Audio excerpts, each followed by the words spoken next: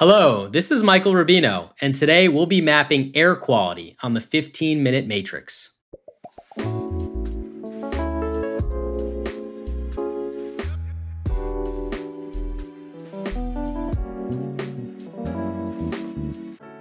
Welcome to the 15-Minute Matrix. I'm Andrea Nakayama, functional medicine nutritionist and your host. This is the podcast that brings you bite-sized insights and lessons on the clinical relevance of the functional nutrition matrix, the most important tool in functional medicine and functional nutrition. The matrix is so important not only because it invites us to stop and assess, but also because it reminds us of three very important factors in our care, our recommendations, and our outcomes. Everything is connected, we are all unique, and all things matter. Be sure to head over to this episode's show notes at 15minutematrix.com if you'd like to see today's topic mapped on a downloadable matrix to remind you of these critical aspects of care. Today on the 15-Minute Matrix, I'll be speaking with Michael Rubino. Michael Rubino is a mold and air quality expert, author of The Mold Medic, an expert's guide on mold removal, and founder of Home Cleanse, a revolutionary company with the vision to end the worldwide health epidemic caused by poor air quality and toxic indoor environments. Michael is a council-certified mold remediator by IICRC and ACAC, and a contributing member, sponsor, and speaker for the Indoor Air Quality Association. I really appreciated this conversation, and it's a reminder to get outside no matter the weather. Hi, Michael. Welcome to the 15-Minute Matrix. Hi, thank you so much for having me. So, I don't often ask this question, but in this case, I'm kind of curious. Why air quality? What got you so interested in air quality? So what's interesting is my dad's been a restoration contractor since I'm 5. So I've been around construction and, contributors to poor air quality my whole life. But it was really after Hurricane Sandy happened in the Northeast where I started noticing a pattern of people getting sick because of poor air quality. And that's what really sparked this whole interest and this whole journey that led me to where I am today.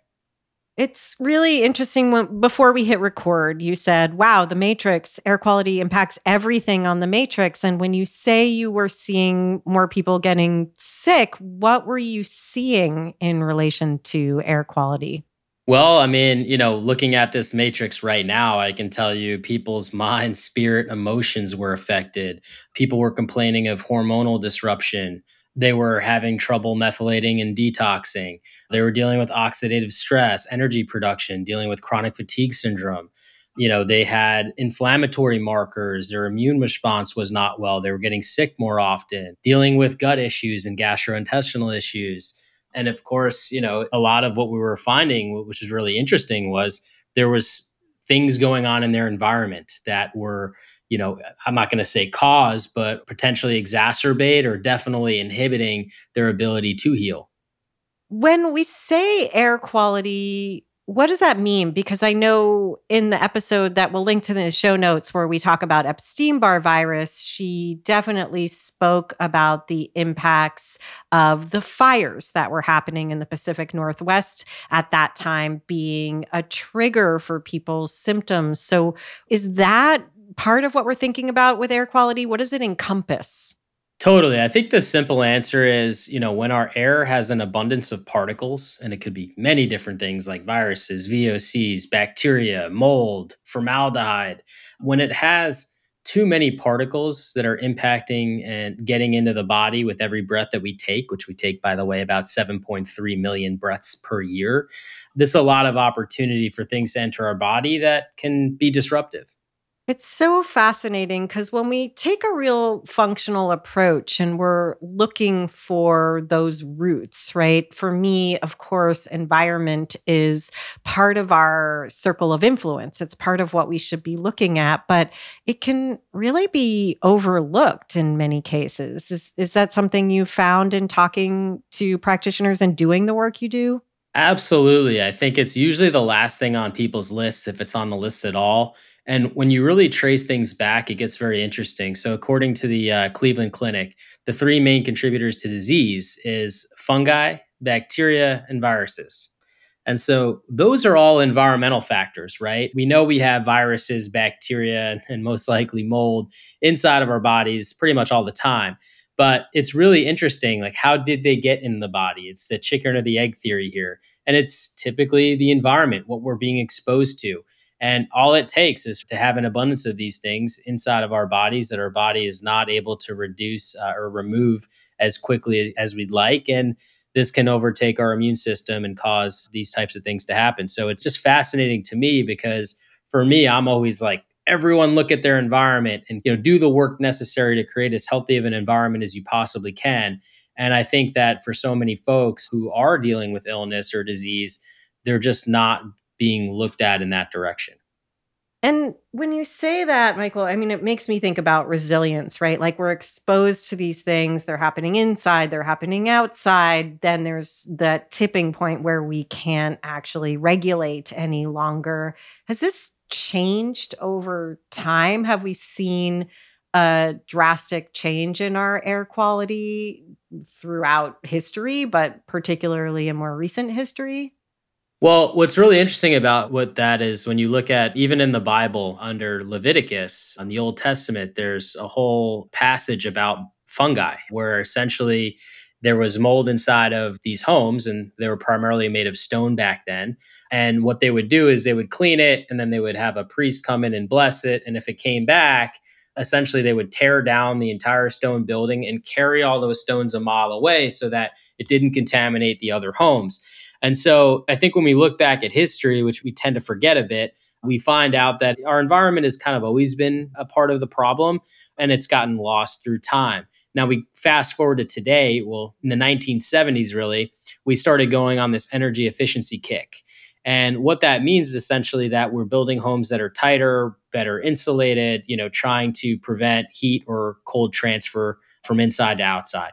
And that's good stuff, right? But there's always consequences to anything you do in life. And for this consequence, it's we're now breathing in a more limited quantity of air. And so the more particulate or toxins that you have inside of your air, you're going to be breathing in an abundance of those things due to the fact that it's not as diluted as if you were outside.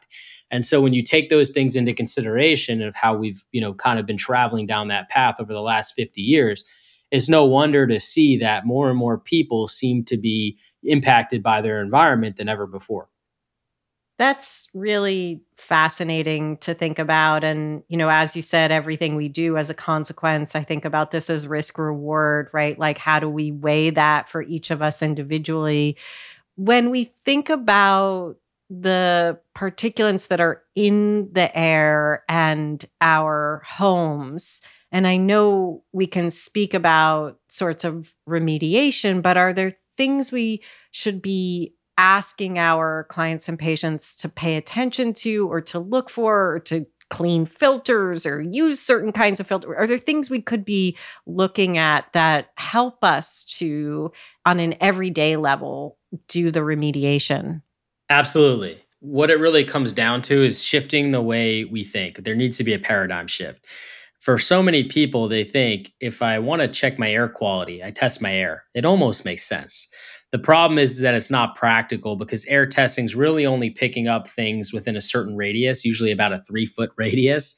And also, given that fact, we also have to understand that most of the technologies are there to test isolated particles that are very small. And so once these particles like mold or bacteria have started to settle within the dust is too big to fit inside these cassettes that they test air quality with, or these devices they test air quality with. And so what that ends up doing is you end up missing a big picture of what's actually going on. And so we want to start by screening. And dust is going to become like public enemy number one in regards to air quality. If you've ever sat on a couch on a sunny day in front of a window and you saw that ray of light peek through, and you saw all those particles floating in the air, right? That's our dust. But what's in our dust is usually the type of stuff that makes us sick. And that could be mold, it could be bacteria, could be toxins, chemicals, etc. And so what we want to start doing is we want to start looking at our dust to see if there's any organisms that are inside of our homes producing these particles or toxins. And then 2, we want to make sure that we have a clean environment. And I think when we start doing that, we start understanding that, and we start looking at better HVAC filtration, better cleaning methodologies, we're going to easily create healthier environments. So we're going to have that paradigm shift to creating a healthy environment as part of our health picture. I really appreciate that. I mean, it's equivalent to how I look at health in general, right? Like, how do we reframe or shift our perspective, look through a different paradigm, because we're often trying to do what I call dress the branch or the dysfunction as opposed to the terrain in which the dysfunction exists. And this air quality is part of the terrain. When you talk about better cleaning methods for supporting our air quality, what does that mean? Well, this takes me back to being like, I don't know, 12 years old, living with my parents, and my mom telling me things like, Michael, you said you clean the floors for me, but I've noticed you use the same bucket of water. Right. And this is for mopping the floors. And, learning through that aspect that, if you're not constantly changing the water when you're mopping the floors, what happens? You end up just swishing dirt and dust around. And so, the other thing is a lot of like the dry mopping technologies, we have to remember, like Swiffers, for example, we may be aerosolizing some of the particles while we're removing some. So knowing that, what we want to do is we want to use like a botanical product, to spray down something to get it wet first so that it's less likely to aerosolize as you're cleaning, and then clean. And microfiber towels, I'm going to sound like a microfiber towel salesman for a minute, but they're 100 times more effective at actually removing particulate than like a paper towel or terry cloth, because the way it's designed, it has these grooves that are going to capture these particles. So if we switch our mindset to how we're cleaning and making sure we're more thorough, another little tip is, I don't consider something clean until I wipe it down, look at the rag, and the rag has no residue, right? If it has residue, that means we got to probably flip the towel over, wipe it down one more time, and making sure that there is no residue, because that's really how clean we want things to be. I'm not saying we have to go crazy spring cleaning every week, but we do have to have a more regimented regimen here, because we want to make sure that we're removing as much dust as we can every time we clean and being thorough, because it's really what's in our dust that's opportunistically getting inside our body that kind of causes the problems.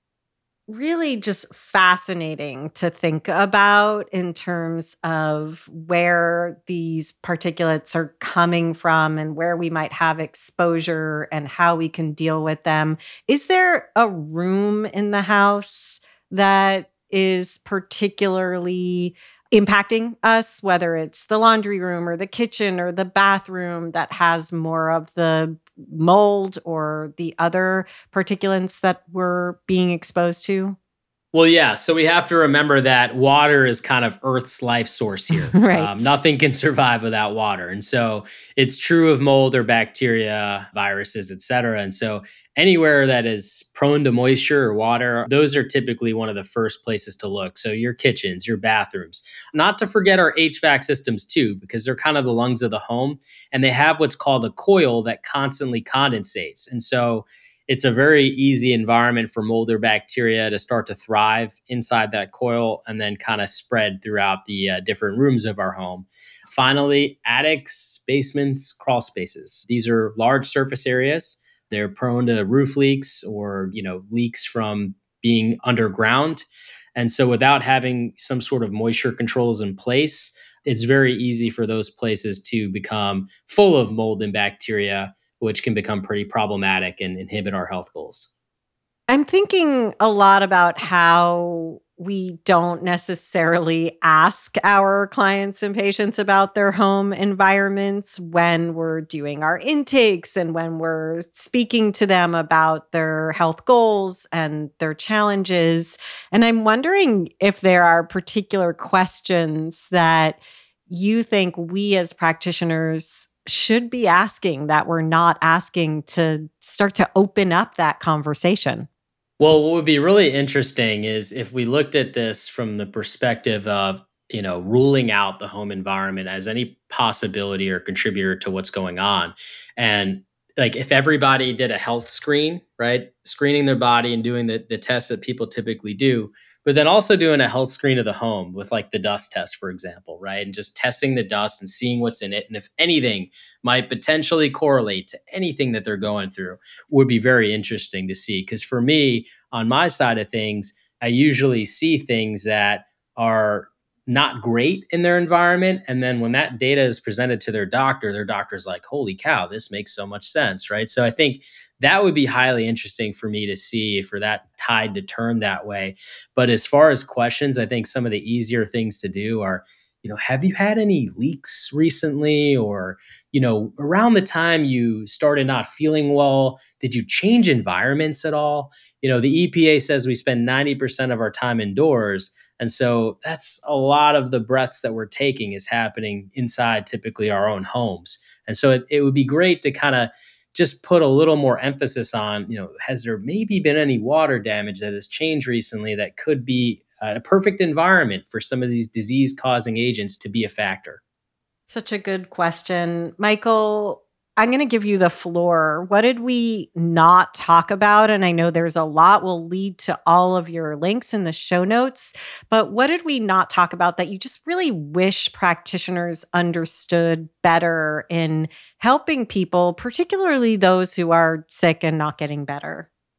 Yeah, I think for so many people, what I've seen is, through treatments, no matter what, people will get better, right? Because that's what you're there to do as a doctor. But I've seen so many people stuck or plateaued, not getting as healthy or as quickly as they should be.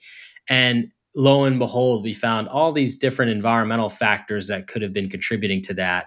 Of course, I'm speaking anecdotally here, but what I tend to see a pattern of is people have these indications of unhealthy environments. They make powerful changes to their environment, and all of a sudden they start to see things move faster for them from their health goals. And when I see all of that come together, it really just makes me want to scream from the mountaintops that, hey, this is really more important, I think, at this juncture where our society is. And I think if we pay it more attention, some miracles might be born out of that. I think that's a really powerful point. I really appreciate that in functional medicine and functional nutrition, there's more of an awareness of environmental inputs. It has its node on the matrix. We really need to pay attention to this. And I so appreciate how you speak into it and the ease with which you're bringing this information forward. Michael, thank you so much for joining me on the podcast. Oh, thank you so much for having me.